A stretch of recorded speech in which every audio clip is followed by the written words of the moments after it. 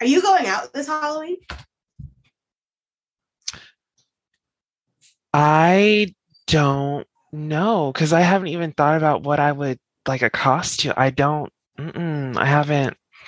I don't know. I don't know. I'm simple. I would be fine like having some. That's the dog. Oh my goodness! I'm sorry. Every time I get on the phone, every time, and it's like not even a regular phone call. It's only Zoom. Anytime I'm talking to someone on the computer, she's like, "Yo, what are you doing? What's happening? Talk to me." And it's a whole thing. But go ahead. Good. I mean, I'd be fine with being at the house and having candy for the trick or treaters, but I don't even think we'll have those because COVID. Miss Delta, she'll be dressed up and ready to go, but I don't know about everyone else. What are you going out? What's this question? I just, because I think it's something that I've been thinking about because I have a friend whose 30th birthday is the day before Halloween. And Halloween is like my favorite holiday. Of course. So I haven't gone out in a long time, actually. I think the last time I went out someplace when we were in grad school. Mm. And then because I usually, because one year Halloween was on Friday and it worked. And then COVID. So I didn't go anywhere. And I was like, I don't know if the world is like open enough or safe enough or vaccinated enough to go out. But also I would really like to. But then to your point, I have only a couple weeks to like think of a costume and do the costume and that whole thing. And it's becoming a lot in my head. Thinking about it is just stressing me out because I'm like, I haven't dressed up for Halloween in years and I just don't.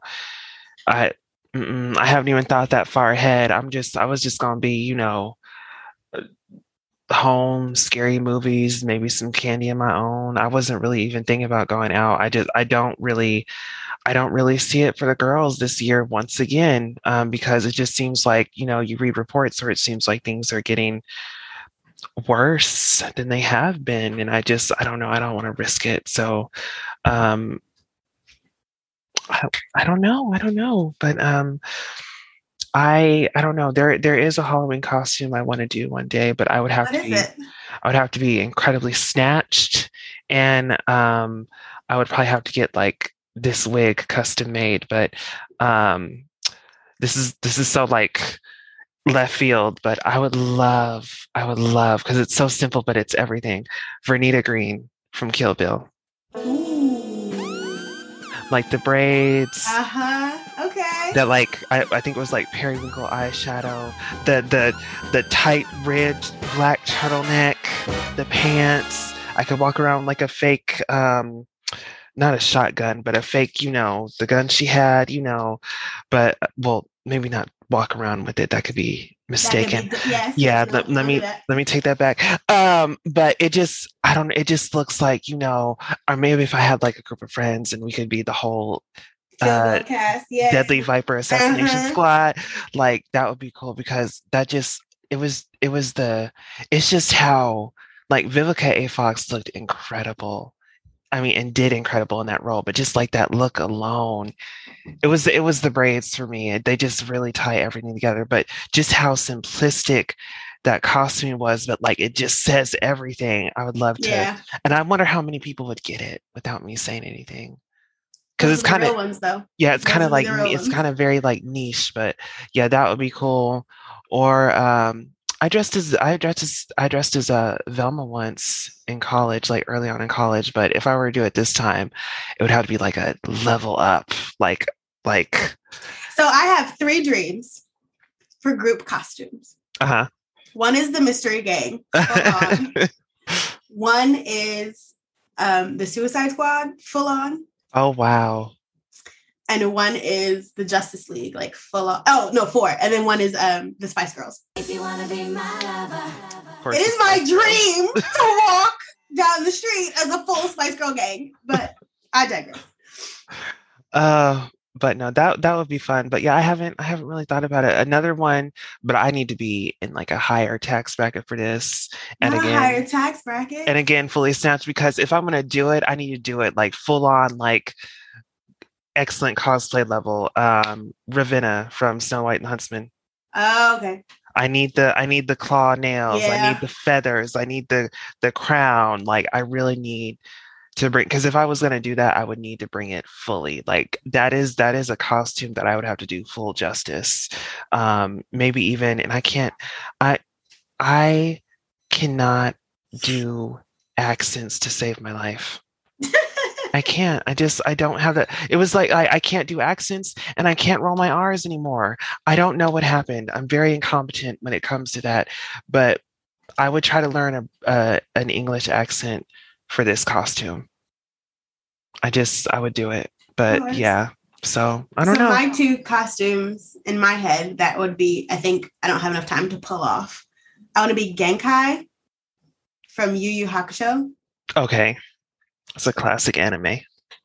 Or Rita Revolta from Mighty Morphin Power Rangers. Rita Repulsa.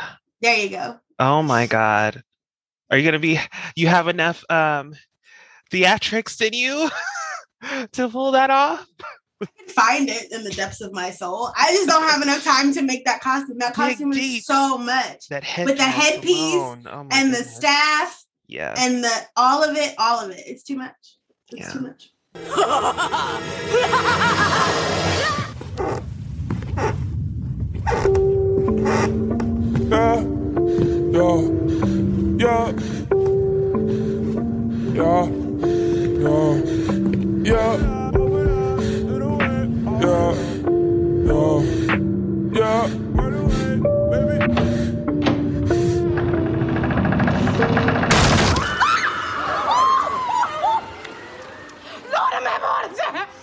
This is some scary crit.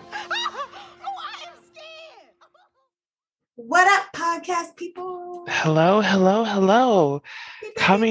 Scary Crit coming to you in the morning. Well, probably not at the time you might be listening to this, but this is the first time we've recorded in the morning. It's Saturday morning, and we've got so much to do.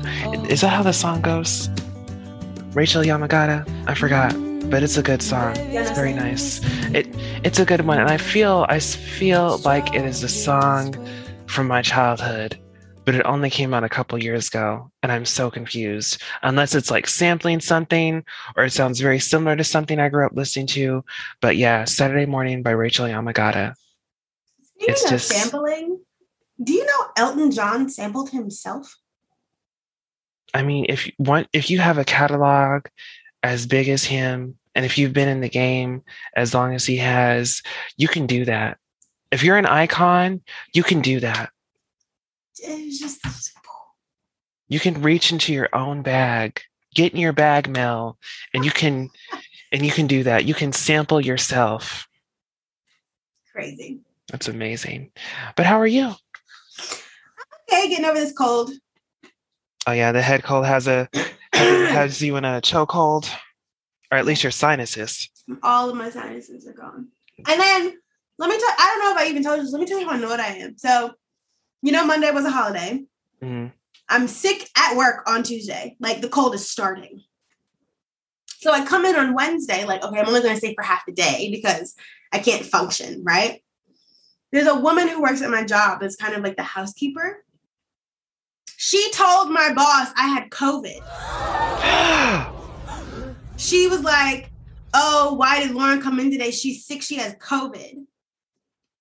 And I didn't know, right? And so, because my boss was running in and out because it was her birthday on Wednesday. And then when she finally saw me, she was like, why did you have COVID? I was like, what are you talking about? I have a cold. Colds exist. Oh, well, Sabina was like, oh, why don't Lauren come in? She's sick. She has COVID. I was like, I do not have COVID. Well, do you know you don't have COVID? Did you get tested? Excuse me. I do not have COVID. Don't put that on me. Okay? Don't put that shit on me, Ray. Right. And so, she's like, well, you should, I'm sorry you came in. You're sick. Like, you should go home. I was like, I wasn't planning on staying the whole day anyway. Only reason I came in is because you had something that you said had to be done by today. So, ma'am. God. Well, But I I mean, was like, I cannot believe the homegirl told somebody that. That's not funny. I know that in the current COVID era we're in, any cough, any sneeze, we automatically think, but we really have to be careful not to assume, especially if, this is a person who gets tested frequently for work, is very responsible. Like, whoa, don't do that. Don't do that. But like, imagine if I had COVID.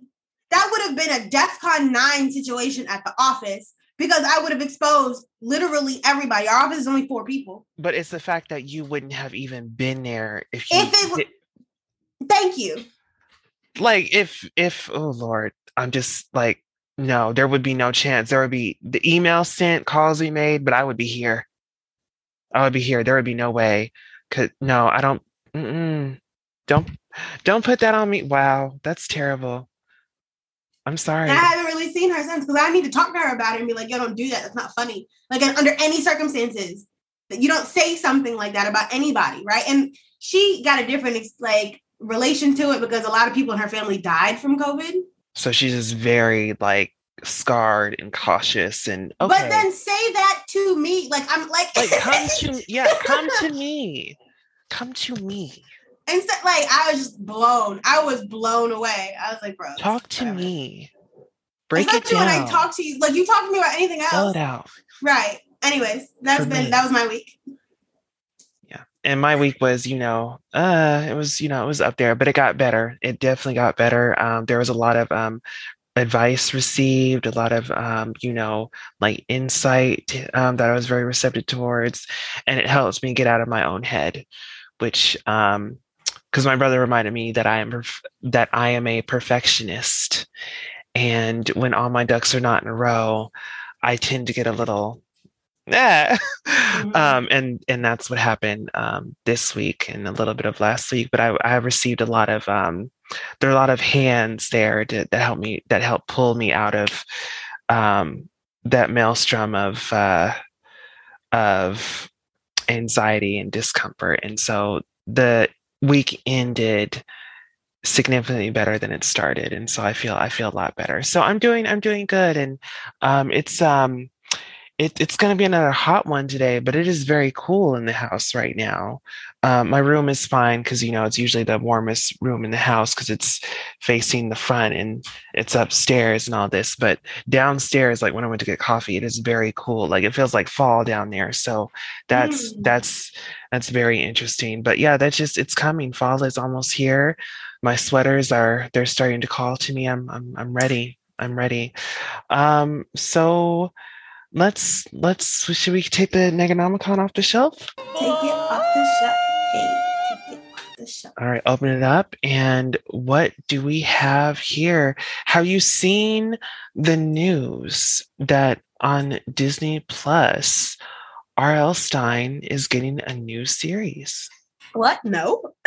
Girl, where you been? Where you been? Oh my God. I am so glad that I get to be the one to break this to you. But Disney Plus has dropped a new poster for an upcoming horror fiction show called Just Beyond.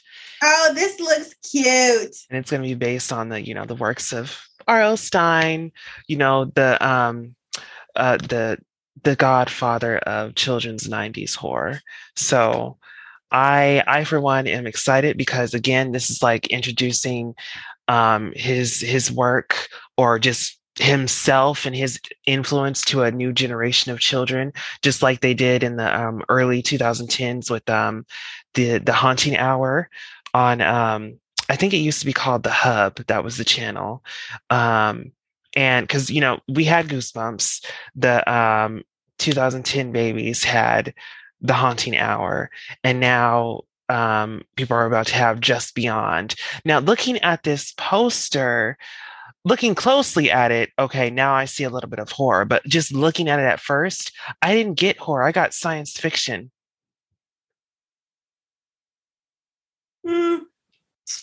Yeah.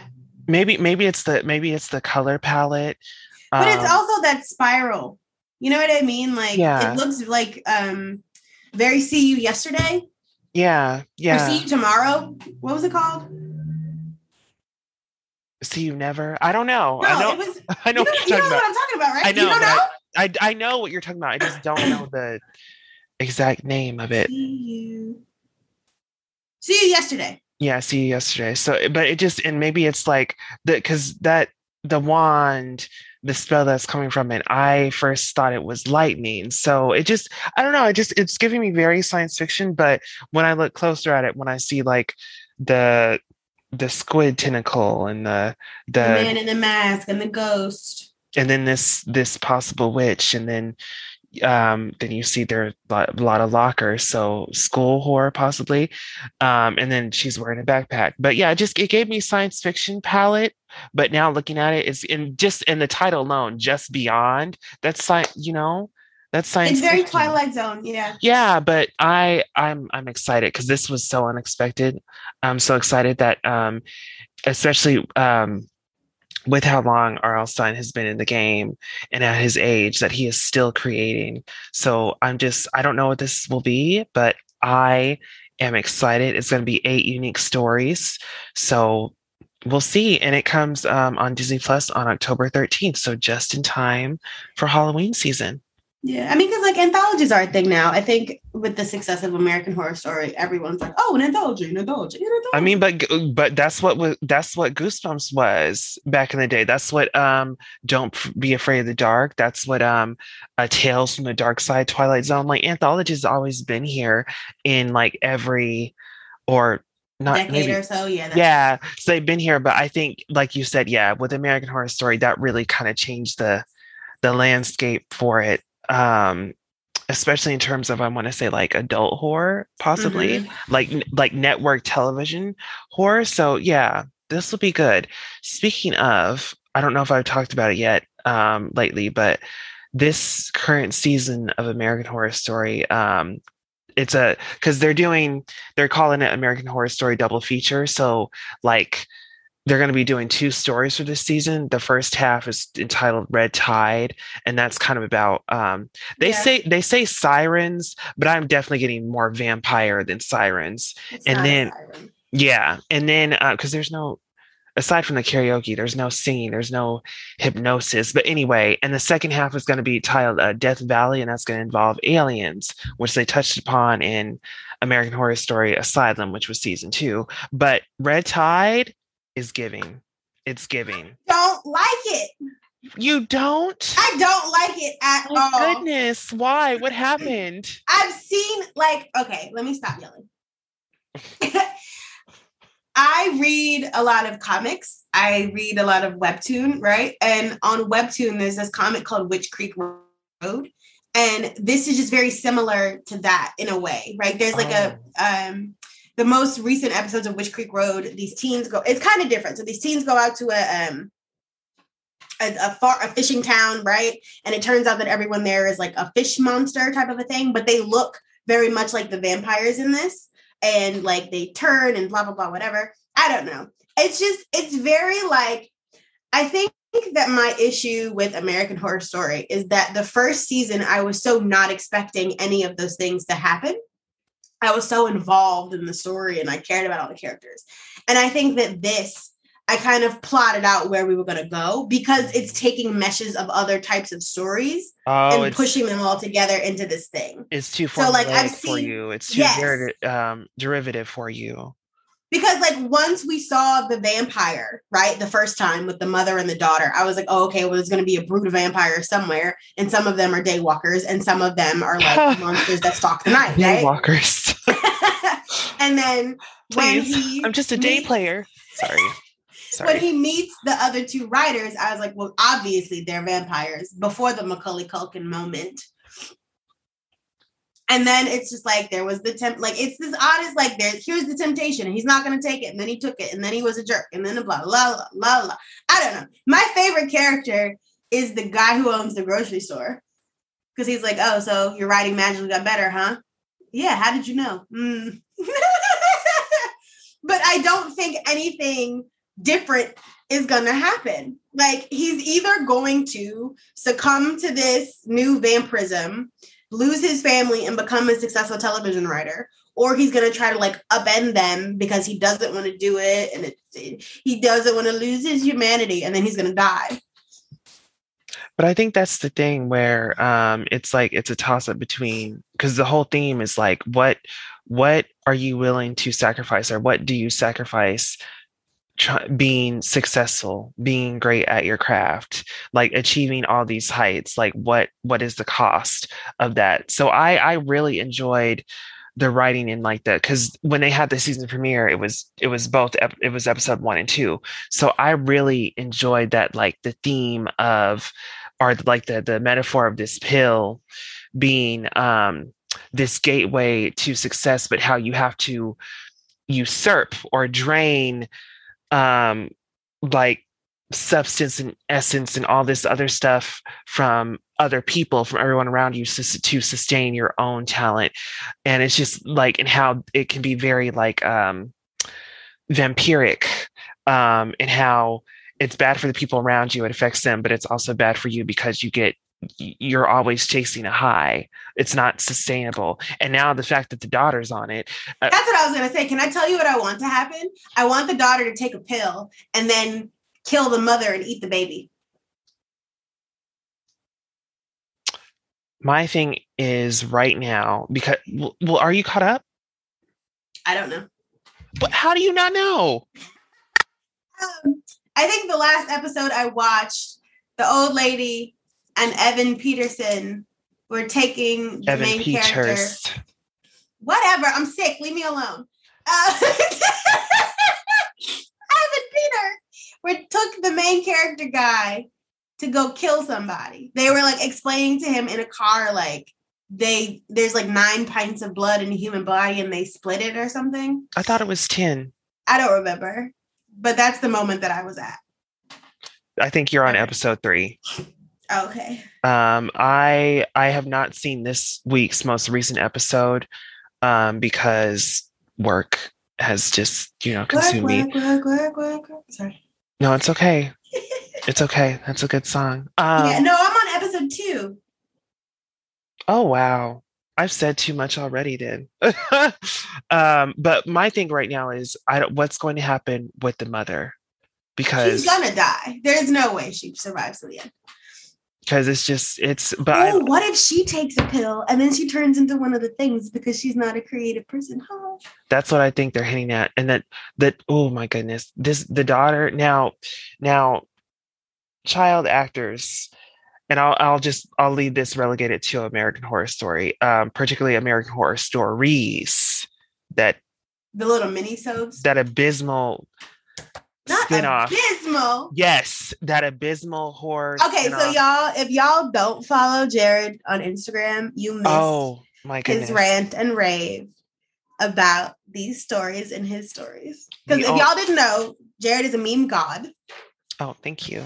I also prefer the term meme queen, because just the regality of it all. But yes, meme god, but meme queen. But yes, I communicate in meme. But what I need to do is I need to go on my archives of my Instagram stories and just put those on the scary crit. Yeah, so y'all can see. But the only good episode was the 5th one of American Horror Stories. The 6th one was an improvement over the first 4, but it was not on the same level as episode 5. But the remaining were just no. It was not a good season all around. But the last episode of American Horror Stories, the anthology series, had a child actor who could not act.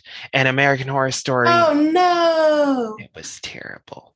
It was terrible. It was giving me Casey from Stay Out of the Basement goosebumps. Oh. Margaret could act.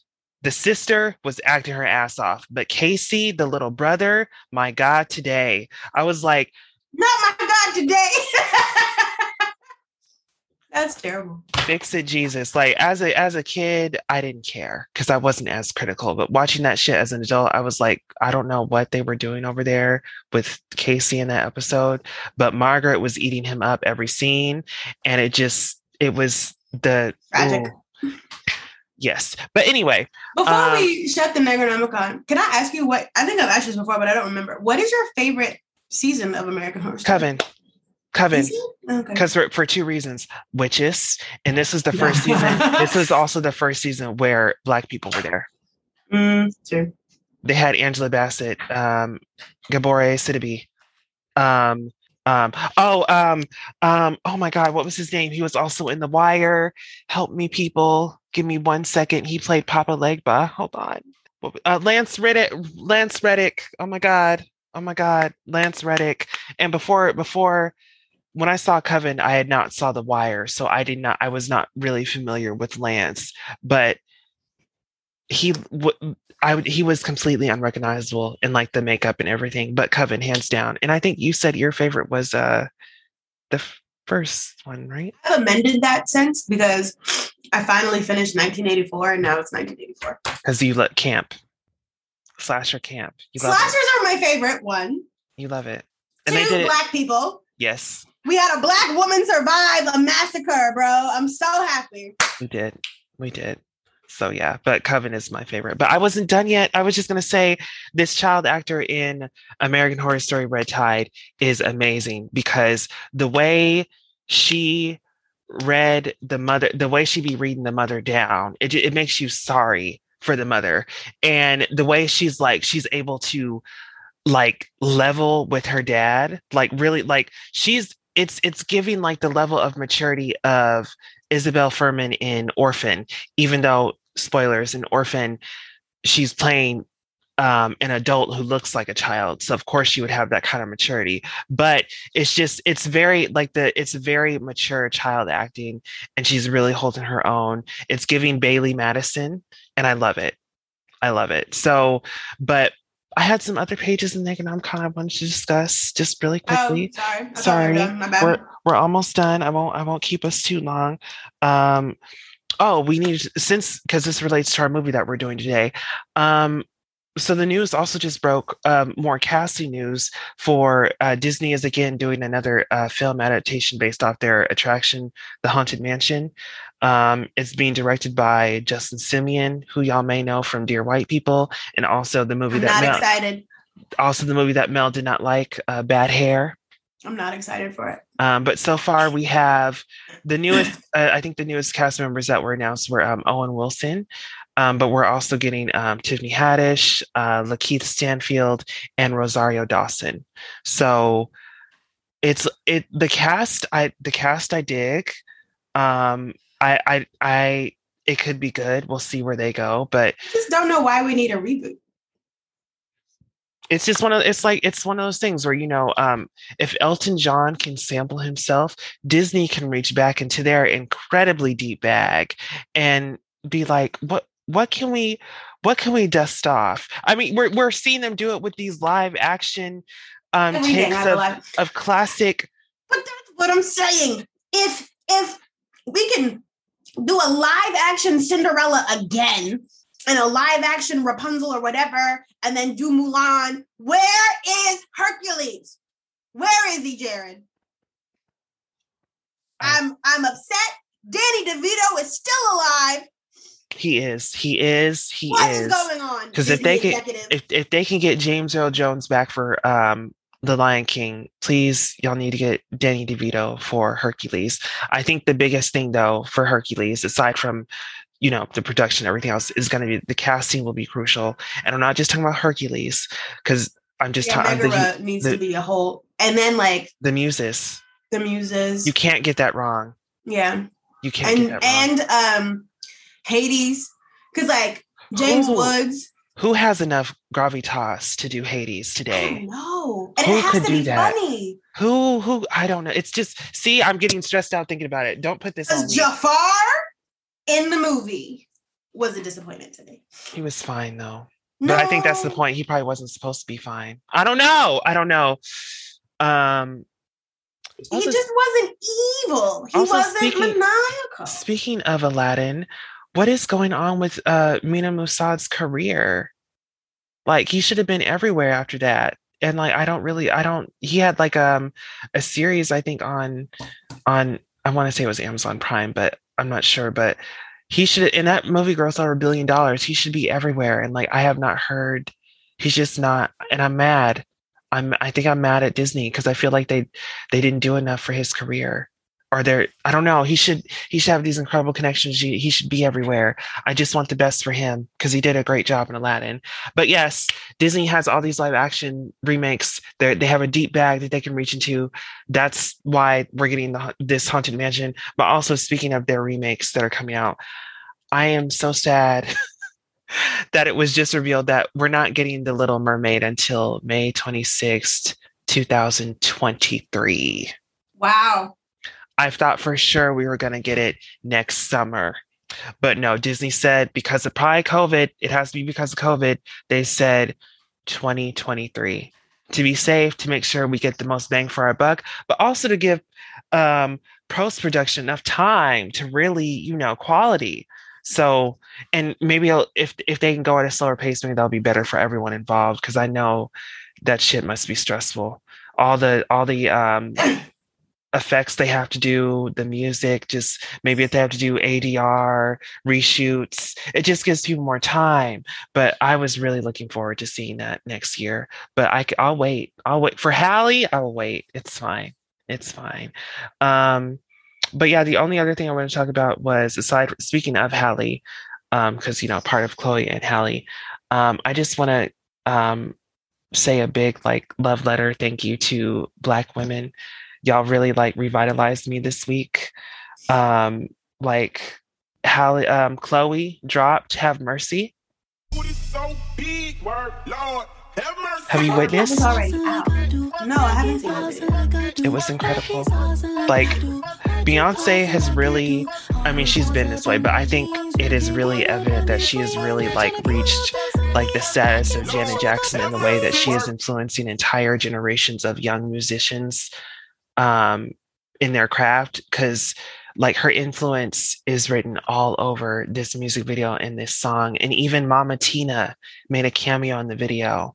But Chloe is really doing her shit, and I'm so happy what I for did her. watch? What? The Ari Lennox video. Pressure. Bobby, baby, twist it, honey. Do it like you mean it, darling. Keep it coming. Ooh, keep me running. Leave it messy.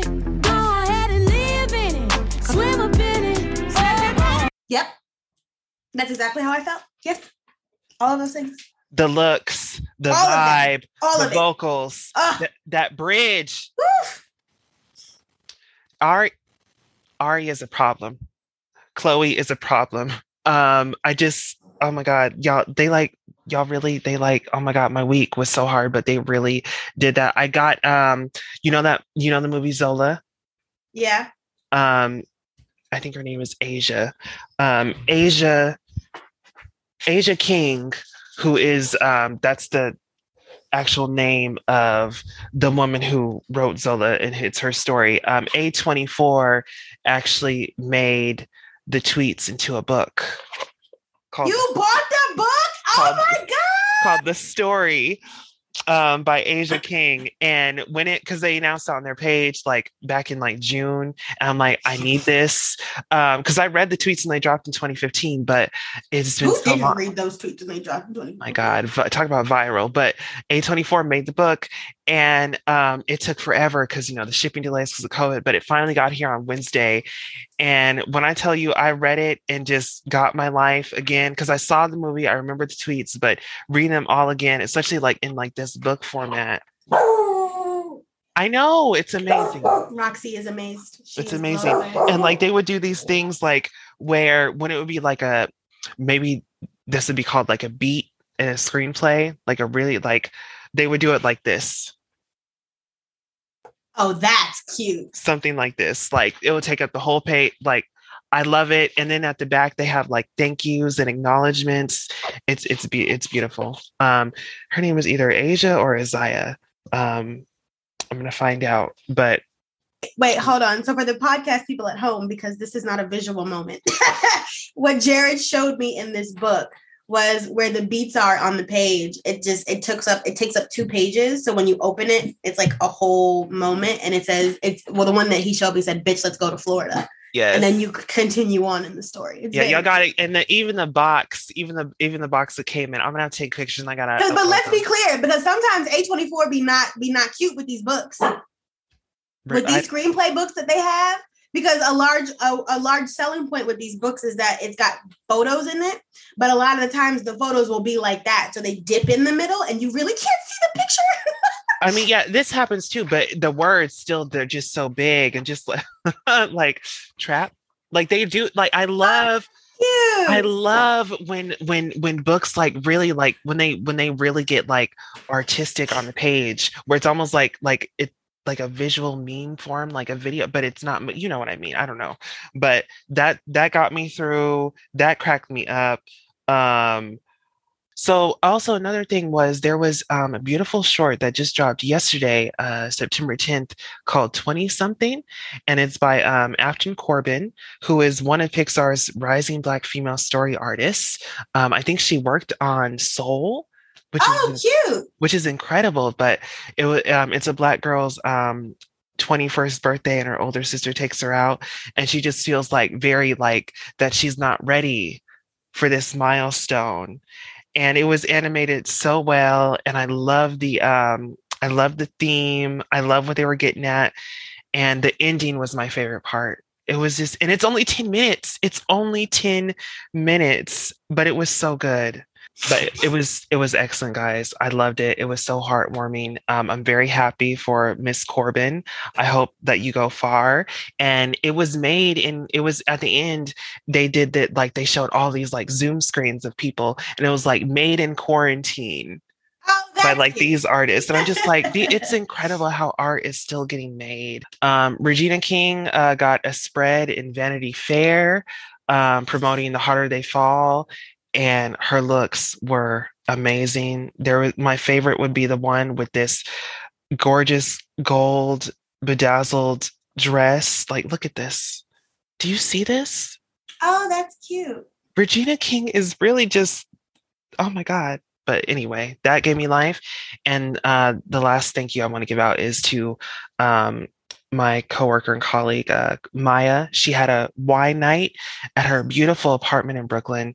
And that really just, the whole thing was beautiful. It really like revitalized me at work after the past, 2 weeks I've had that have been crazy. But yeah, Black women really came through clutch this week for me. And I just want to say thank y'all. Okay, and that was the Neganomicon. So we should get into our movie for this week. We're kind of, we're very diverse in movies that we do. So we thought we would why not cover like a mid 2000s kids horror movie or family horror movie that was rated. No, there was no way this is rated G. He said ass. Did he? When? What? He said those are some big ass termites. Oh, he did.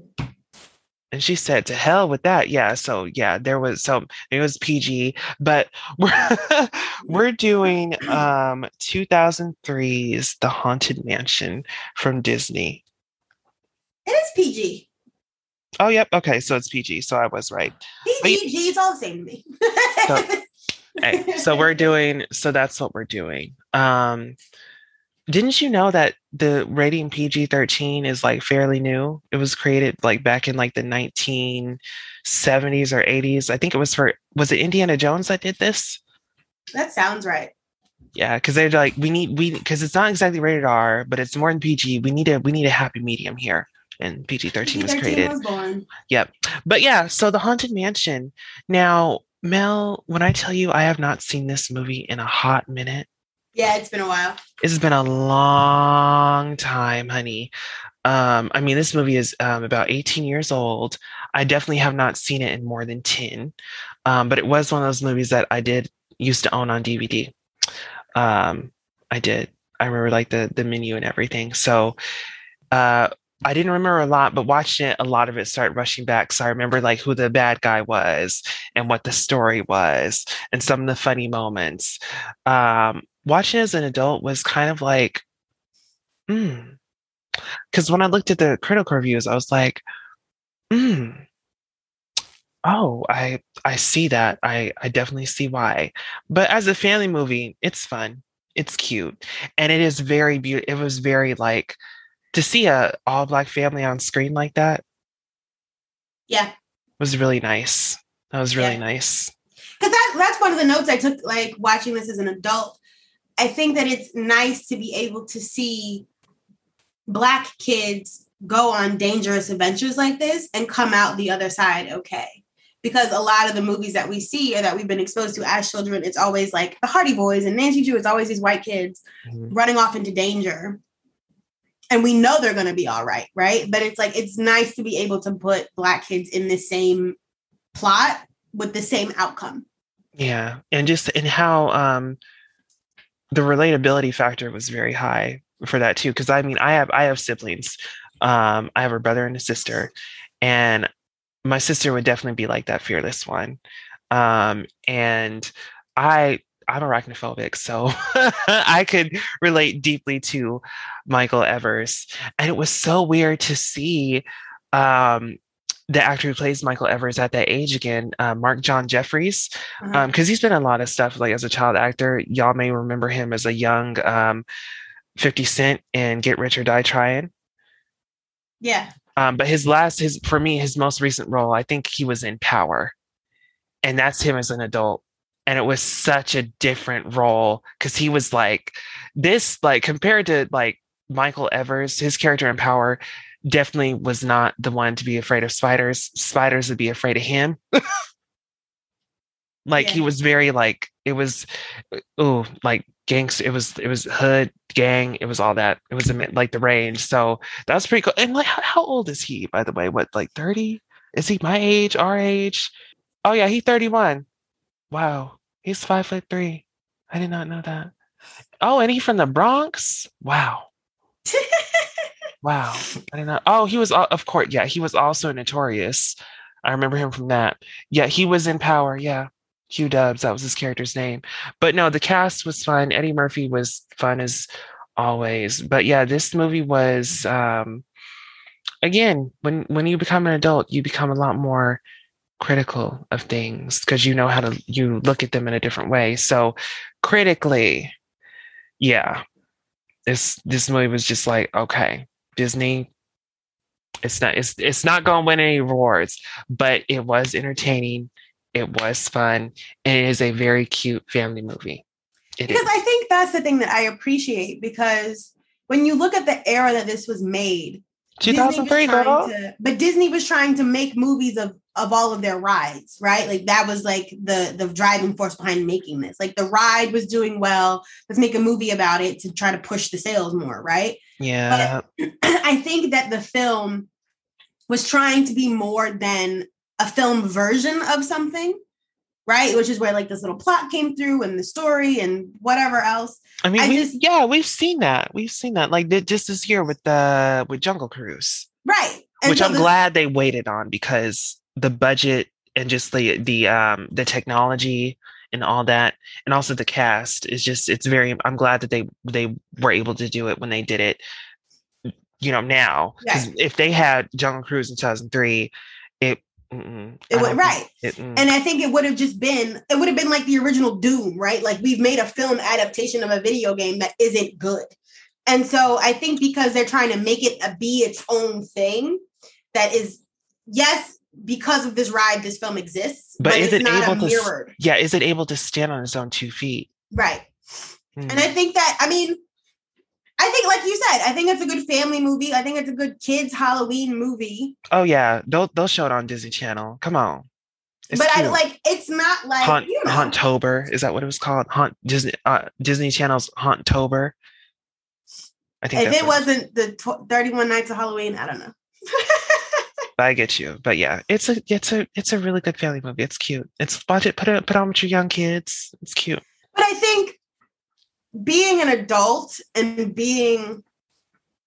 like seeing kind of like stereotypes and how they exist now, I wish that the script would have been a little bit more developed and some of the character traits would have been different, because I think that it would have made more sense in the family dynamic maybe if Sarah was the workaholic one, if she was the one that was like driven and passionate and trying to do all this stuff and couldn't take a break, and the husband, Eddie Murphy's character, Jim, was like, okay, like, let's go on vacation. Let us take a minute. And she's the one that brought them into the house, try to sell the thing. And she kind of got caught up in all of that because her temperament was so strange to me. Like that moment that she was like giving it to him in the bedroom about like, we were supposed to be on the lake and we're not there and blah, blah, blah, and then stormed away into the bathroom. That was really the only time she ever said how she felt about the thing. And then still kind of let him do whatever. And I'm just like, I don't know if this is a real dynamic or if this is just like what's on the script. You know what I mean? Because if you know your husband, he's done this before. And it's like, if this was the one time that you were fed up with it, I think that maybe that argument should have been just a little bit different and a little bit more tense. I think that was and it's a Disney movie, right? So I'm trying to like relax. But I'm glad this is important because I mean, he missed their anniversary dinner because he was trying to get, sign a new client. And I'm like, I get it. But at the same time, it's your anniversary. You have to draw the line somewhere. And it's not like you couldn't have called these folks back or just left them with your card. But right. Like, yeah. But they got into this because with him being the workaholic, when him and his daughter Megan went into the mausoleum, and when they were walking up to the coffin to open it to get the key, basically his daughter was like, like, I wonder whose fault that is, like why they were there in the first place. And he's like, wait a minute now, like. He said this line about him being like the breadwinner and how he is taking that seriously and how that echoes back to what we were talking about last week with Anthony and Candyman and how with him as a Black man, how intrinsically tied that is to like being the provider. And if you're not able to fulfill that role, how that will kind of undermine everything else like around you and like what your function is in not only your relationship but in your family dynamic. And with Jim, because him and his wife are both realtors, and realtors have money, especially if they're good, especially if they're really good realtors. I mean, he came home and that was a house. Yeah. That was a house. The way his wife was dressed, how big Michael's room was. Yeah. Just like, and the fact that they can take a vacation just at the drop of a hat to the lake over the weekend. Like, so it's important to know that like the tax bracket, their class status. And then, but again, what that class status comes with, because in order to be there, you're going to have to do a lot. You're going to have to work a lot there. You're going to have to retain it in some way. So you have to do a lot of certain things because it's not cheap to be at the top. And so with him being a breadwinner, he takes that seriously. But then Megan is like, she's like, but why are you doing this? Like, why are you so determined to be this hard worker to where you miss all this stuff? Because the wife was like, this month alone, you missed this and this and this. It was like 2 basketball games, play, a debate squad thing. 7 something. And it's just like, you're being like, you're working and yes, you're providing, but you're being like an absent parent. You're missing important moments in your kids' lives that you can never, like, these are things that you can't get back. And she's like, are you doing this because like, oh, what, did you have a bad childhood? Like a traumatic response. He's like, no, I didn't. And she's like, and she said this line, so like, why do we have to have what you didn't have? Yep. And he was like, don't try to pull that like reverse psychology on me. And I just thought it was so brief, but it was like a very poignant moment because it really made me think like, where is this coming from? If he never was like in the trenches, where is this coming from? Where he has to be so like, where he's being absent because he is being so hardworking and such provider that it's actually doing him a disservice. Like, where does this root from? I mean, but I think it's a generational trauma response, right? Because I think you grow up with that. So if your great grandparents had nothing, then they've been telling it throughout time of I need to provide so that you can have more than I did. Mm-hmm. And I think that every generation has their different version of like what is success, right? Because I see these on the internet all the time, that some people grew up thinking that having an ice maker in your refrigerator meant that you were successful. Or some people grew up thinking that once you have a family, like having one of those basketball things in your driveway with like a clear backboard meant that you were successful. I just want to say that I thought that the refrigerators where instead of it being, you know, the freezer was on top and the fridge was on the bottom, but they were side by side and I had the ice maker and you just like push the thing. I thought that was fancy growing up because I don't think we ever had that refrigerator. But so it's like, I thought, because I had a friend that had a trampoline. And so I thought if I had a trampoline that we had made it. Yeah. You know what I mean? Like, okay, we're successful now because we have a trampoline in my backyard. And it's like, I think you just kind of base that off of who's around you and what you see. So I think as a Black, because you have to think about it too, right? And this is a bunch of speculation. Okay, so speculation.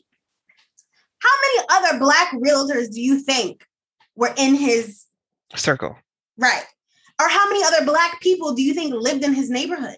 Mm. And so if he's fighting to give them the thing that he never had, then maybe what that means is, because I'm sure that all of the other people in that neighborhood had mailbox money, had passive forms of income, so that their family was just set up to like do whatever. And if he was working towards that goal for the kids, then that's the thing that his family didn't have. Right? Because like maybe he had to like work at 16 and he's like, that's what I'm trying to strive for, that y'all don't have to do that because I'm making enough money that you're comfortable enough to go and be able to do other things besides work. Mm. Just as like I don't know, because they had everything. Like their clothes were nice, the rooms were big. I loved her jeans. I loved Megan's with the little rips. Yeah, those were so cute. They had a lake house. So it's just that like, it has to be something more of like a generational setup, I think, than a physical thing. Okay. And he's looking at the bigger picture. He's not looking at the now. He's looking at the 20 later. Years from now. Yeah. And I guess, you know, as a parent, that is something that you would naturally do. And then with him, again, with his position as a Black man, a father, a husband, breadwinner of the family, takes that very seriously. And it seems like he has trouble shutting that off in order to truly be present, which was why they were at the mansion in the first place, because he could not turn that down. Right. So yeah, it was very interesting to me, the fact that was brought up so briefly, but how deep it goes. And also the dichotomy between him wanting to hold on to so much for his family. That's why he works so hard. But then Master Edward Gracie, the owner of the mansion, wanting to give up all of that for like love. Yeah. You know, but then at the end of the day, him like basically like willing to get stabbed, Jim willing to get stabbed in order to like, you know, show Edward like the letter and everything, like, if you don't kill me, like, okay, but here's this letter. And they were both willing to kind of like die for the same thing, maybe different reasons. But I just thought that was a very interesting dichotomy. But you meet a man who has literally it all, but he wants to give it up, and then you meet a man who is trying to get it all, but he's at the sacrifice of family. Right. So yeah. Speaking of that, the backstory, right, into the haunting of the house. Oh, let's get into it, because I don't know. Let's see if you go. Okay, let's say. But I just wanted to say, right, like it's a traditional haunted house film, right, which I love. Can we just get into this? Gave me very Hill House vibes. Yes, you saw it. I was gonna say, because Hill House. I was thinking of because the same thing as their same property, The Haunting. Yep. I was like, look at this ornate set design. Look at how dramatic, and it had everything. Like it had the classic Haunted House Soul, Portraits with the Eye Holes, The Secret Bookcase Door. Okay, hold on, pause, because that was funny. When he kept opening it and closing it and opening it and closing it. Is it like, am I seeing? Like, you got the bookcase, you got the moving statues in the bust and and especially with and this is a direct correlation to the haunting, the breathing or pulsing door. Yep. And then like let me see if I can get this word right. The candelabras, the candelabras is just like, everything. It just, how it is scary. It is, but it's like so hauntingly beautiful. Like all of it. Like, I just loved it. But yes, the haunted house classic. It has that. And so I appreciated that there were benevolent spirits. Yes. Like just wandering around, cleaning and whatever. And then all of that moment with the spirits in the like the garden party, I thought was very cute. Because it kind of showed this because like when you get to the house and you see how massive the graveyard is, you're like, what the HE double hockey sixes is. But then when you kind of just see that they're hanging out, I think that's having a cool way. Right, like having a party, whatever. It's a cool way to show a different version of an afterlife. And I get also that this was because it's a kid's movie, right? Because if this was like an adult movie, they would probably be doing other more terrifying things and like having tea. Yeah. Which is why I'm hoping the remake, it kind of goes into more PG-13 territory. Because don't get me wrong, I love the family theme and the horror theme, but I want to see like, let's give us more straight horror. Like, let this actually be like scary. Like, let's really go like haunted mansion. Let's really do haunted mansion, but I don't know. We'll see. But the story, like the reason why all the spirits are trapped there and the curse, it was just very like, I'm gonna just say it. I don't know if you're ready, but I'm gonna say it. Ramsey was racist. Racism. He was not down for the what's the term? Miscegenation? No.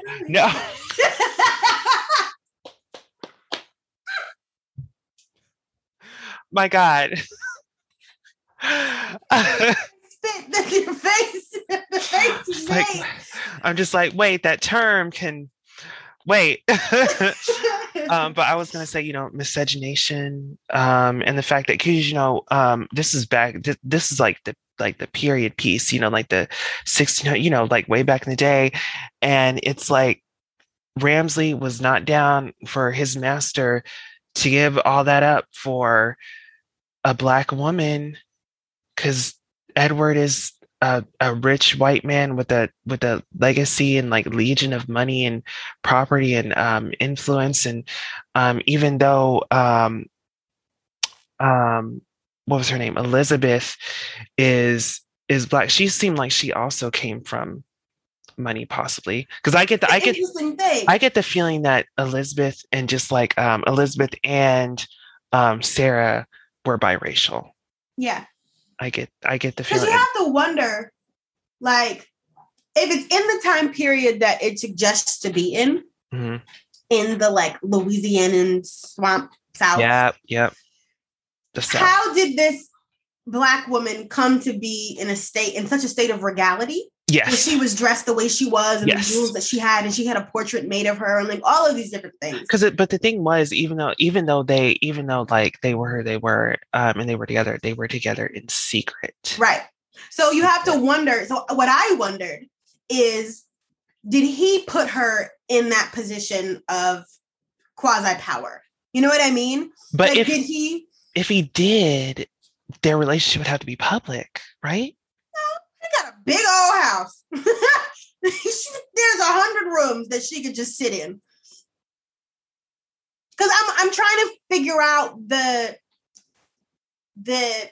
what her status was alone. Because like that moment that he poisoned her, she was obviously a guest at the party. right? Because she had on the mask and the costume. So I do not think that she lived with him. I don't think they lived together. But yeah, I'm trying to figure out like what was her status outside of him in the relationship.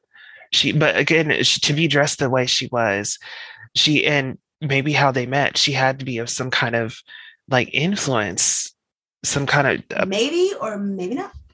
We don't know, because it could be the type of situation where she was like a bastard kid rapey thing. Oh Lord. That was the nicest way I could say that. And then for some reason was like brought into the fold. I don't know. That's what I'm saying. Like in the racism context, it's hard to try to figure out how she got to the position that she was in. Unless he, like, it was like a Rashta moment. That for people who read Webtoon, that's the remarried empress. Where the emperor found a peasant and thought she was beautiful and made her his mistress. Because the rules of engagement were different. And like in this setting of that story, the emperor was allowed to have a wife and a mistress. Of course. So it's like if like so many married men try to do today. And have your cake and eat it too. And I'm like, that's not the way it works, sir. I'm sorry. Unethical. Just break up with her. Go be with who you really want to be with. Anyway. Or just find someone that's down for like an open marriage? Mm-hmm. Anyway. There's someone out there for everybody. But it could be a situation where he found this woman, fell in love with her, made her his secret mistress, and then was like, I'm going to give up my life. He was never married though. He wasn't married though. Right. But if it's in secret, I'm going to just call you a mistress. Like, You are my secret lover that just lives in this house now. Thanks. And then like was like really in love with her and had decided to give up his family legacy and whatever to be with this woman. Yeah, because they were gonna run away together. Right. They were gonna get married and he was gonna leave it all for her. But Ramsley is just like, excuse me, as your butler and as being in his family as long as I've been, because I bet he's been in there for generations. It's just like, if you were to do this, you'd be ending the line, because there's no way that they're I almost said offspring, like this is like a science class. There's no way their children are like their legacy would be accepted under the Gracie name. Yep. Because I'm under the impression that the Gracie name and how all that goes is very strict on it can only be this type of person, and they also have to come from this type of background. Well, that was probably Southern arranged marriage. I need you to marry Barbara Sue McLean because I need her daddy's land. Right. And we have to grow bigger. We have to gain more, and it has to continue. And if he did that, it would not continue. It would stop. Nobody would be accepted. And because Ramsley can't take up the mantle. He can't produce. He would have been out of a job. True. And there would be no heir. There would just be no, so it would stop. So he'd be ruining the family's legacy, his own future legacy, Ramsley's employment, and just like the house, what would happen to the mansion? So Ramsley did that for like very selfish reasons, very racist reasons, and also just the fact that this is bigger than you. We have a legacy to uphold. If you don't want to uphold it, I'm going to force your hand because it's not going anywhere. Right. And that was why, and this was so confusing to me. Because it was so random. Because after it was all revealed, after he was called out on his shit in front of everybody, and Master Edward knew what the tea was, he said, that great line, "Damn you all to hell," and all the ghosts came out, and his eyes glowed blue, almost like storms. Well, hers are gray, but his eyes were like sky blue, whatever. But why did this demonic hell dragon come out of the fireplace and snatch him up? What was that about? Because I think Ramsey, that was not explained. It was so random. But here's what I think, because Ramsey had been the one in control all these centuries, right? Mm. He was the HGIC, the head ghost in charge. Girl, that's the title right there. Thank you so much. We got a title, people. HGIC, get ready. But so, thank you.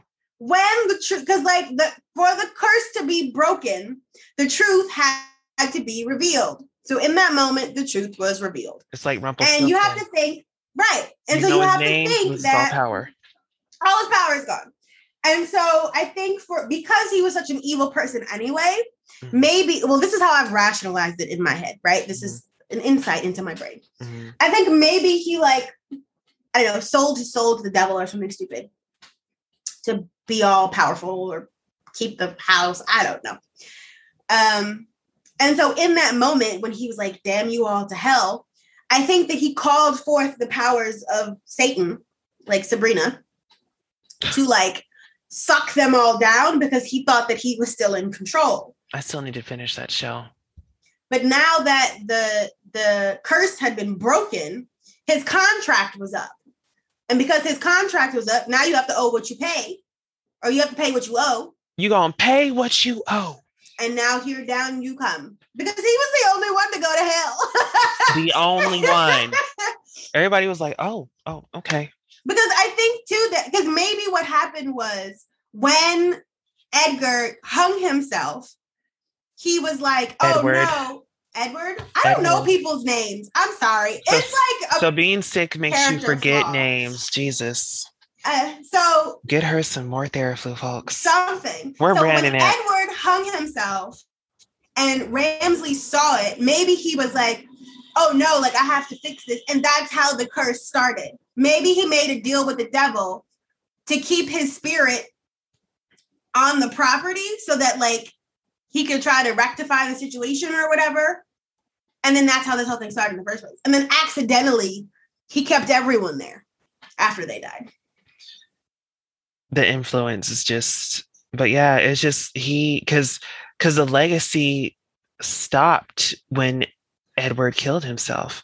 And he probably did not think that was going to happen. But he underestimated how much he loved that woman. So, but that was fucked up. She wrote him a letter and everything, I'm going to marry you. And Ramsey stole it after he poisoned her.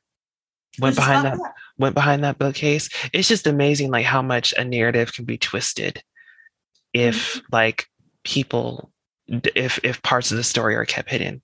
It's crazy. So Ramsey was definitely, he was definitely giving me, that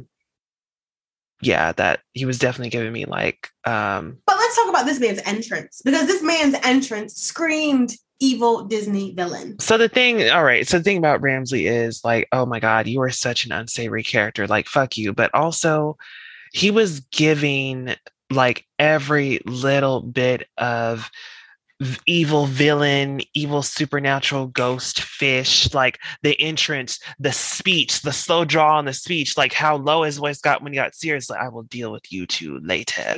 And the hair, the outfit, who played Ramsey? Terrence Stamp. Oh, is Terrence still with us? Is Mr. Stamp still with us? He is still with us. Bless his heart. He's 83. Look at that. Him and Angela Lansbury will hold on until the end of time.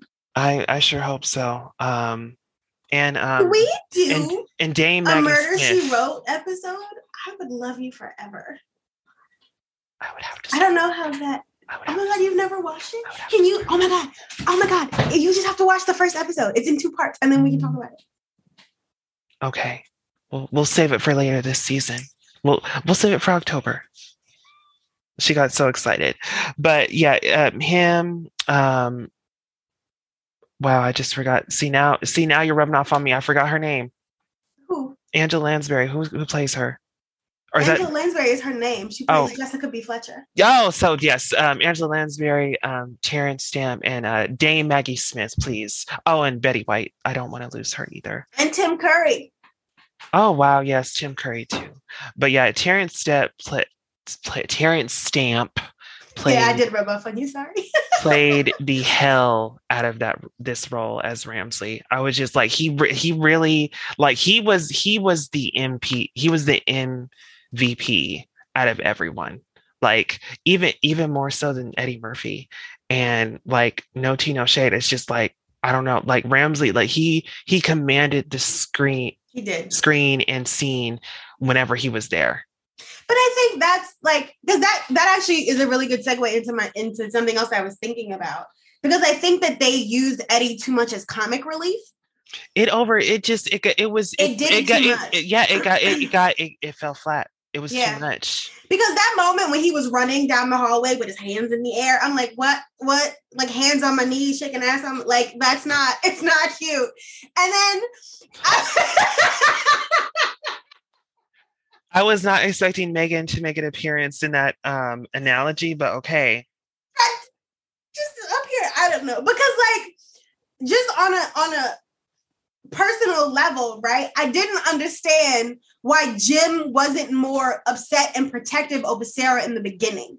Because if Brandon overheard someone on the phone asking me to come to a house alone, he'd be like, excuse me, what is happening? And then when we get there, no one really talked to Jim directly until Edward was like, oh, Jim, do you believe in ghosts? Up until that point, everyone only addressed Sarah. Only. Sarah, hello, so good of you to come. You have beautiful children. Why didn't you come by yourself? And no one talked to him at all. And I'm just like, was there no like husband radar of red flags popping up at all? Because everything out of his mouth was some type of a joke. And it didn't match the severity of the situation. And the tone, at all. Yeah. It was very, yeah. So, it didn't, So yeah, Ramsley ate up every scene he was in. And was even the juxtaposition of the kids and Jim, like when Megan and Michael Jordan. When Megan, that boy's name was Michael Jordan. I was like, yo. But so when Megan and Michael, who used to Michael Jordan? His name is Michael Jordan Evers. Oh, his middle name is Jordan? Yes. Where was this said? Somewhere in the beginning, somebody said Michael Jordan. Or somebody said his whole name, and it was Michael Jordan Evers. But so when Megan and Michael were following Elizabeth's like spirit orb up into the attic, and it was juxtaposed with Eddie like going through the back room. I loved how they did that, how that was shot though, or edited, because like you would think it would be him opening the door, but it was Megan. Yeah, I loved how that was edited. That was very good. Editors do not get enough credit. Nope. They really don't. They are the people who make the movie. Oh. Yeah, and I just want to praise editors, like for, we mentioned it briefly, like Chloe's Have Mercy video. Wow. There's like this scene where she does a dance break, and just, I cannot imagine how stressful that was to edit, but the way that it came together was phenomenal. But yes, the way that was edited was great.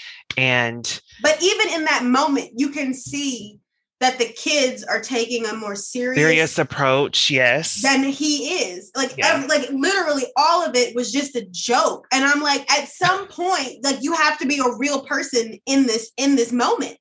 I mean, I think the only time that was even remotely close was when the kids were like, well, but Mama's in trouble. And then he looked at them and he's like, well, what kind of trouble? Because you just need to say one thing. Right. Which is the wife. And it's just like, then he snaps to it. Right. Speaking of the ghost orb, this movie came out in 2003, which is 1 year before this computer game called Thief Deadly Shadows came out.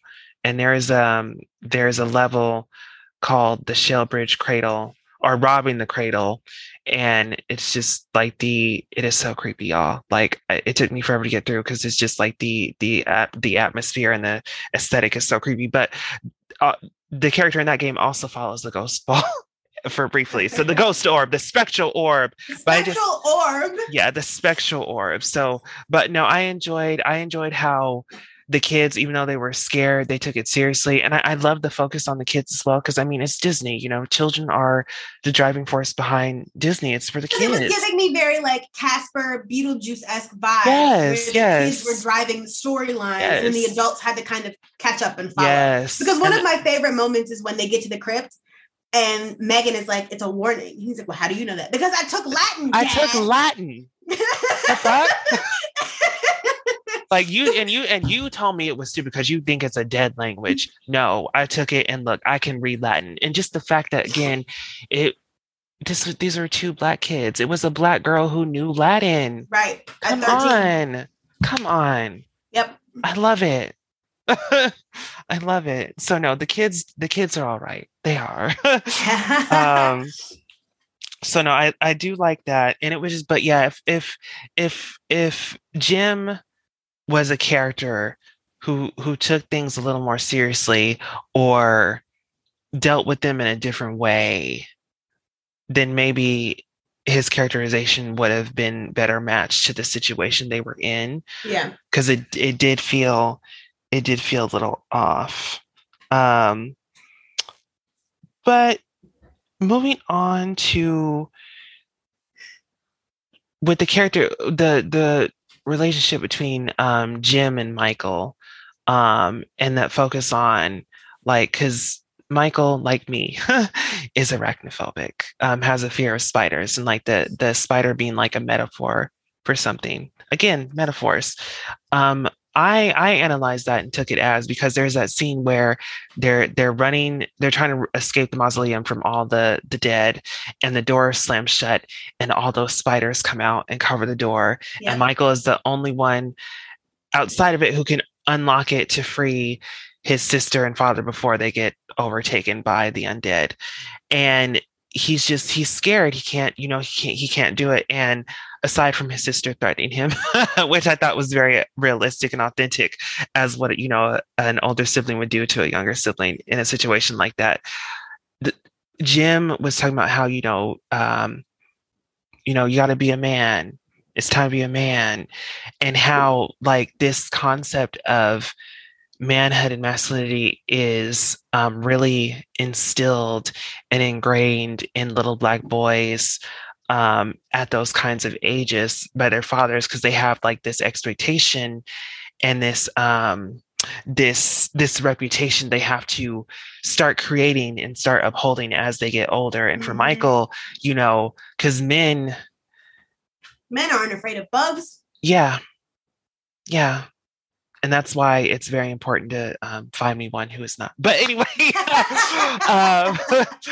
but it's like him having to overcome that fear of spiders, and him having to kind of take that mantle. Because even at the beginning, there is that conversation of he has to smash the spider and like whack the spider. But what is whacking the spider? What does it mean as a little Black boy to be a man? Yep. And fulfill like meet these expectations your Black father has of you, and that in larger realm that society is going to have of you. Like, what does it mean seeing your dad be this very busy but also very successful realtor, but then he's also missing out on important moments on your entire life, like bonding? What does that mean? But what were you going to say? I was just going to say, I think that it's interesting, the parallel though, because in that first moment that you were talking about with like, he rolled up the Sports Illustrated and he was like, if you're brave enough to have this swimsuit issue, you're brave enough to do the spider thing, which rites is like of passage weird. For, cis-het Black men, whatever. Right, because like exploring my sexuality does not mean I can kill bugs. But in that moment, he was like, because I'm your father and I'm not afraid of anything, so you shouldn't be either, right? Yeah. And then in the second moment, but in the second moment when he finally admitted that he was scared, what did you do? I'm fine. I thought my nail, it's fine. You were so, I was just like, what happened? I got scared because it. No, I understand. I do. But so in that second moment with all of the bugs and they were trapped in the mausoleum, he was finally like, look, I'm afraid right now, okay? It's okay to be afraid. Yes, I just need you to push through so that we don't die.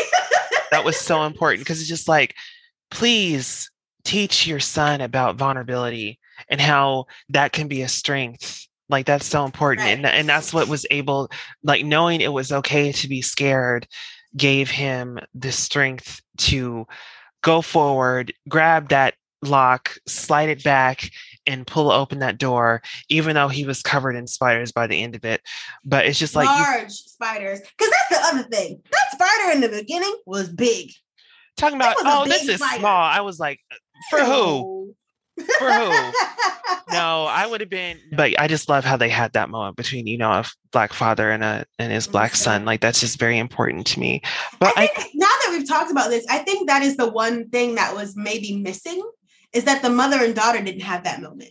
Right? Because if we're talking about they a story, and they were such like, they seem, especially the daughter, were such like, they weren't.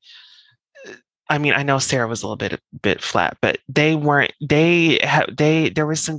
They were dynamic characters, especially the daughter. And I think it would have been nice to have a moment to talk about love and and what it means to sacrifice, and how you don't have to give up your entire self for the pursuit of love. Yes, say it again. My goodness, my God, today. Because it's like, it's just kind of sad that is now like the expectations of romance that were set, right? Because Elizabeth killed herself, or in theory, or died, or whatever it was, for love. And then Edward killed himself for love. But because it all worked out in the end, it's fine. Like, we are not Romeo and Julieting it over here. This is not the way love goes. Boy, like, is love enough? Is love enough? Is love gonna put food on the table? You know, love should have brought your ass home last night anyway. But no, I just not made you miss our anniversary dinner. I just remember when applying to grad school, I heard like this horror story about a woman who got into her top dream school, and she had a boyfriend, and he's like if you go, like, I'm going to break up with you. Like, I can't, like, I don't want you to go.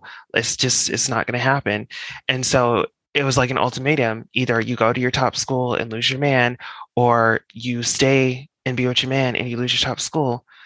She chose to stay with her man, and he broke up with her anyway. Like, later on, he broke up with her. So you lost your school, and in the end, love wasn't enough. And I was just like, never, girl, no. Right? Love by itself is never enough, because say in an alternate reality, in Earth 35, right? Edward and Elizabeth run off together, and he leaves his money and his pampered lifestyle and his butler and goes to be in love. Like, what would have happened? Because this man can't work. He's never had a job. He doesn't know what it means to, like, go out and be a farmer or a shoemaker or to be whatever. A part of the proletariat. Right. And so, like, isn't that just the breeding ground for resentment? Because, like, love is not enough in that circumstance, because now your life is going to be so much harder because you don't have any of the things that you're accustomed to. And God forbid they had children, because now we're scullery maids, all of us in a shack in Louisiana trying to figure it out. Not scullery maids. Oh my goodness. But no, damn it, Mel, you just made me sad, because, like, you have made major points, but I'm just like, damn, do we really just have to go there? Because I'm like, I'd like to, even though I'm cynical when it comes to shit, I would like to believe they would have made something work. But how? Know? Because you have to plan. And he would have been willing to make something work. Or maybe he could have, even though, like, he's leaving the mansion, who's to say he couldn't have absconded with some of the money? Like, be smart. Like, if you go and leave, take a suitcase with you full of the coin. Take a candelabra and pawn it. Something. Take the silver. Be like, just make sure, like, even though you leave in your legacy, take some of what, you know, brought up the legacy with you, so you can, like, maybe create your own legacy over here separate from that. Like, be smart. Because I feel like even though he was going to give it all up, there's no reason why he can't take the money. What he needs. Right. You know, take what you need. But, you know, I totally get what you're saying. But I think that would have been very important conversation for the mother and daughter to have, especially because of, and I'm not saying this in a bad way. I am not, because I know Black girls and Black women get dragged to hell and back for being this, but I'm saying, but especially for how headstrong Megan was. Yeah. But I think that was such a beautiful thing. I think that was such a beautiful thing to have Megan and Michael be such opposites. How she was the one to whack the spider. Yep. And just walked off like, it's Are you happy now? It's dead. Like, what's up? Like, what? We spent so much time on this conversation. Right. Like, what's up? So, and I love how they were opposites, because it's just saying that Black girls and Black boys do not have to be like these archetypes or these specific roles. Like, they can be like, they're not monolithic. They can be varying degrees. Right. But how these conversations to be had, like, it's okay to be vulnerable, and it's okay to be headstrong. Like, it's okay to take Latin because you like it. It's okay to reject the fact that, oh, they say like it's a dying language. No, I want to learn it. And you have a moment where it pops up and you can read that shit. You're welcome. So yeah, so that would have, I really would, maybe if they do, maybe in the new one that's going to come out, like the women in there, like Tiffany Haddish and Rosario Dawson, they will have these kind of. Well, Tiffany Haddish is going to be all hee hee ha ha. So I have no hope for her being a character of depth. that new movie with that fine ass man, Oscar Isaac, just came out. Oh, he's Guatemalan American. What is it called? The card counter. I think that just came out yesterday. Tiffany Haddish plays the love interest, and it's kind of like a dramatic. It's a drama film. This is different for her. So I think she has range. Maybe we just haven't seen it. Maybe she hasn't tapped into it. But I have hope that she's not gonna forever play what we came to know her as with Girls Trip, which like put her on the map. I think she'll have range and we'll witness it. But it would be nice if in this movie, her character and Rosario Dawson's character kind of had that dynamic conversation, or because I don't think there's going to be, the whole mother-daughter relationship, but if there can be like some kind of community between women in this film, like there wasn't in this one, I think that would be cool. And I think that's the other point, right? Because I think throughout the entire movie, there were two phrases that kept being repeated, right? Like, it's only going to be 20 minutes, which we all knew was a lie. 20 minutes tops. And what about our family adventure? And I think it's interesting how those two things like morphed throughout the entire film. Yeah. Because it became this running joke. Well, it became like a serious thing, and then like a lie, and then like a joke at the end when they were in the car and he was like, how long is it to the lake? And she's like, 20 minutes tops. Because like we all know by that point that it's not true. And also she was the one driving. Right. You notice that? Like how the roles flipped. Yep. And then the whole family adventure thing, I think it's cute, right? Because when you talk about an adventure, like this family has gone to this lake before. We've done this trip. We've had this time together. So when you define adventure, I think a part of that is something that happens that's never happened to you before. So I think it's cool that they were put in this situation and they learned more about themselves and like their relationships and like who they are as a family together and separately, blah, blah, blah, whatever. But it's just that, like, I don't remember what I was going to say. Oh, no. I lost it. No, find it. We were talking about like and about their relationships and who they are as people. But I think the whole point of adventures like this is for that like bow tie at the end. We've learned the lesson moment, right? Like very Full House. We've stolen money and we've gone through all the consequences, and now we know stealing is bad. Whatever. After school special. Right. And I think that for a Disney movie, I think that after school special-esque moment wasn't there at the end, unless it was the visuality of them in the car with like Madam, what's her name? Leota. Jennifer Tilly, the one and only. But so with Madame Leota, and she's like, Megan's like, Madame Leota won't shut up. Like, when are we getting out of the car? And then like the musical barbershop bust on the top, singing the song. Like, it was very cute the way that it all ended and came together. But I think that there wasn't like this, like, even like, because I don't think love conquered all in this scenario at all. Because everyone was still dead. I mean, but they got to move on. They got to move on. Oh, they died. If I'd have just said, I love you and I love you enough to let you go, I'd have still been alive. And I'd have died at like 40. Even though it's not the way that they wanted it, they still got their happy ending. Like Elizabeth and Master Edward. So but that's the other messed up thing, right? Because, and I'm now running with my theory as canon fact that Ramsay sold his soul to the devil to keep all the souls on the property. If he hadn't have done that, they'd have been in heaven 100 years ago. They wouldn't have been trapped in the house. You're right. And she would have been trapped in like spectral orb form because the truth had to be revealed in order for her to escape. Yeah. Or be set free, as it were. Yeah. So if that was really what the tea was, I really wish that had been included because it left a lot of confusion. Like I said, when he got dragged to hell, it made no sense. I'm just like, girl, what is this flame dragon? What is going on? That it has to be that. If anyone else has any fan theories, let us know.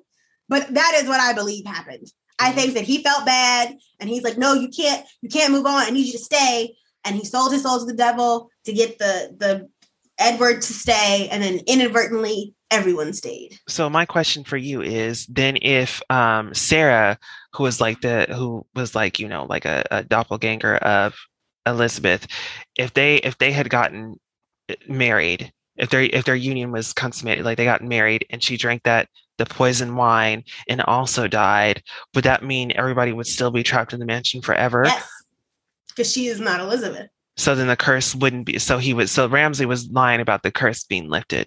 Because then, in theory, right, Sarah and Elizabeth just would have been trapped there. Wow, he is real. Yeah, because she would have still stayed in her spectral orb form to keep the truth in. Wow, this is very like. He was really bad to the bone. That's some evil shit. Well, damn.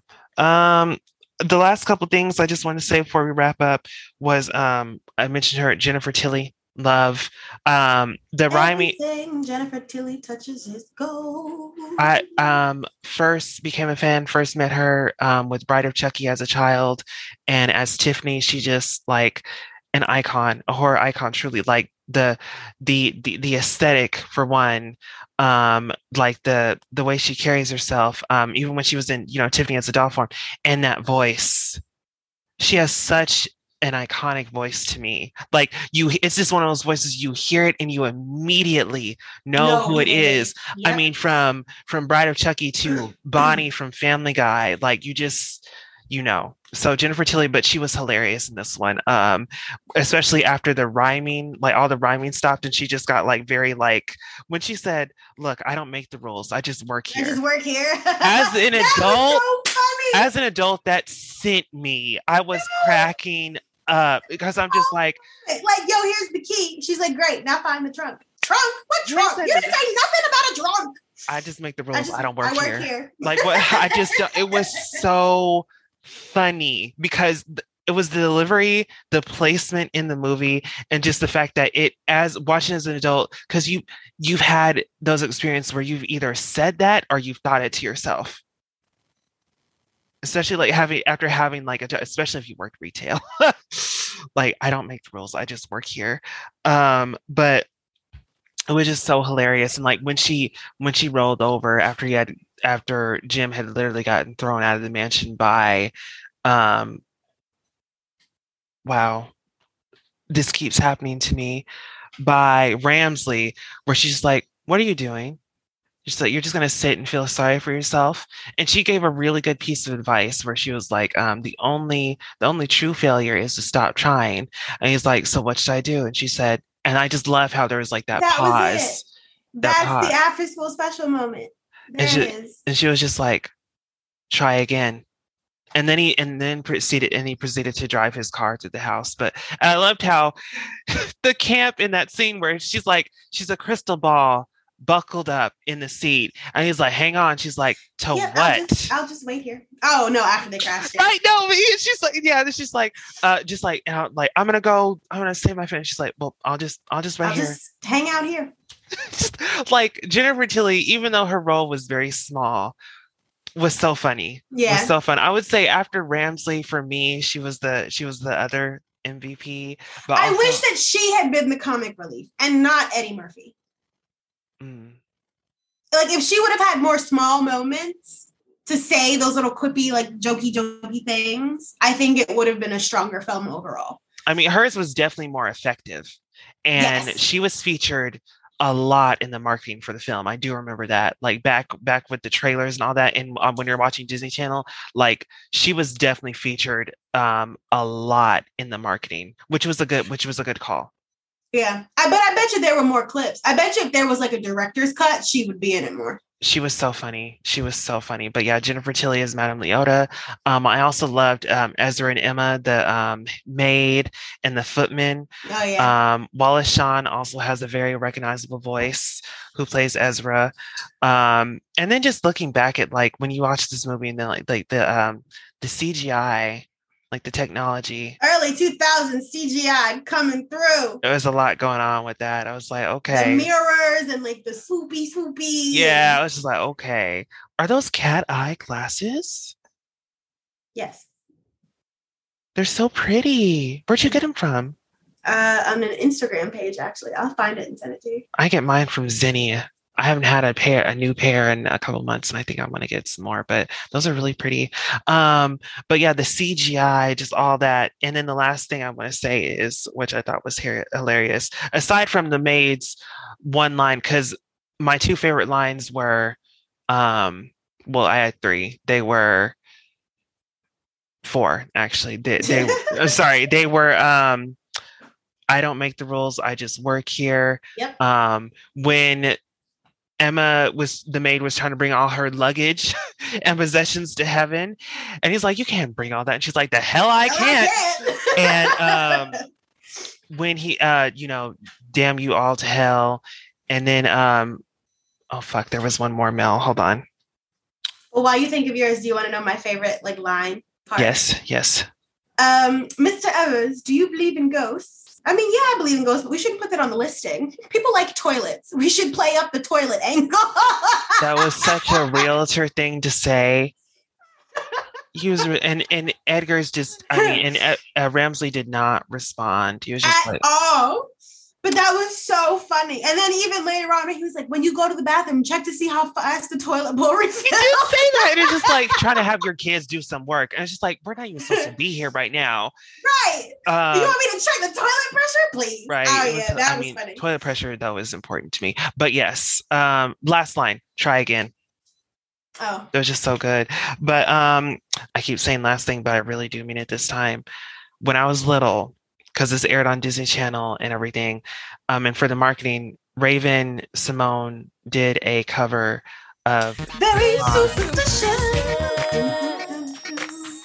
Riding on. Come on, Mel. Give us a show. 13-month-old baby. I remember that music video. Hey. Yeah, covered it. Did a cover of Superstitious by Stevie Wonder, and like introduced that song to a whole new generation. I was definitely a part of that, but because this is 2003, and in January of that same year, that's when That's So Raven had premiered on the channel. So Raven had been rocking our worlds for like majority of that year. Then the Haunted Mansion comes out later that year, and this song comes out, and there's a music video, and it aired all the time on Disney Channel, and I thought that Raven was going to be in the movie. So I wanted to watch the movie solely for her. So, and also Jennifer Tilly. But when I watched the movie and Raven was nowhere to be found, I was so crestfallen because I kept waiting for her to appear. I thought she was the sister. I thought she was yes, I thought she was part of the family. And when I watched the movie and she was not in it, I was so sad. But that music video and song had me in a chokehold. I loved it. Like that music video, every time it came on, I would just stop everything and watch the choreography, Raven's outfit, like that red strand in her hair, and just like her vocals, just like my favorite part is like that refrain, like when you believe in things that you don't understand, you suffer. All right, you gotta get into it. But no, Raven was that girl, and wow. But also, shouts out to Nelly for the credit music. That was so unexpected. I'm like. With the what was that theme? The divorce court theme? Yeah, People's Court. Sample. Yeah, People's Court theme. I was like, what in the world? I'm like, okay, Disney got ghetto. I'm kidding. I'm kidding. I'm taking that out. Disney got black. Disney got black. But yeah, hey y'all, that was the Haunted Mansion. Tell us what you think. Have you watched it? Do you feel the way that we feel? Has it been a minute since you watched it? It's been a while for us. It's worthy of a rewatch because especially if the last time you saw this was as a kid, watch it as an adult. Like it can be a little cringy and like real extra, but it's like I said, it's entertaining. And Jennifer Tilly and Ramsley, and just like it'll make you laugh. But yeah, it was good. Any final curls for you, Miss Mel? Just, I know I've been saying this for a while, but like I'm really working on these transcripts. It just takes a really long time. But I think I'm going to go backwards. So I'm going to start with this one and Candyman and then go back to the first ones just so that y'all can have them. And yeah, what is it? Influencer vibes, like, subscribe, rate the videos, share our podcast, share all those things. Tag the people. We appreciate you. Yeah, we do. We love you. We love our listeners. We do. Thank you for being here. Thank you for being a friend. Let me stop. Whoa. Oh my God. Started from the bottom. Now we're here now. I always got to do like that remix I saw on Facebook of that one guy. That was such a good one. For me, I don't know. We're trying to see Malignant tomorrow. We are. Okay. Matinee. I'm hearing that the ending is just like James Wan does not want that to be spoiled, and he's really, he encourages you to see this in the theater. And like I just hear that the movie is kind of like the word I've gotten is like outrageous, like a love letter to like outrageous 90s horror films or something like that. I don't know. The reviews I've seen online is like the first part is meh and the second part is really, really good. I'm excited to see it. We shall see. We shall see. Let's you want to do donuts again beforehand? Because if we go early, they'll probably have more because they've just been baked. We'll look at showtimes, but I already looked. It's not going to be in that same theater we were in. I'm sorry. Oh, okay. They didn't. Malignant was not that big of a movie, I guess, to warrant that type of release. And it's not even in Dolby. But hey, it's okay. We'll figure it out. But we'll look. I don't think I have any final curls. But yeah, like, comment, share, subscribe, like this YouTube channel. And stay scary, folks. We'll see y'all next week. Later on, podcast people.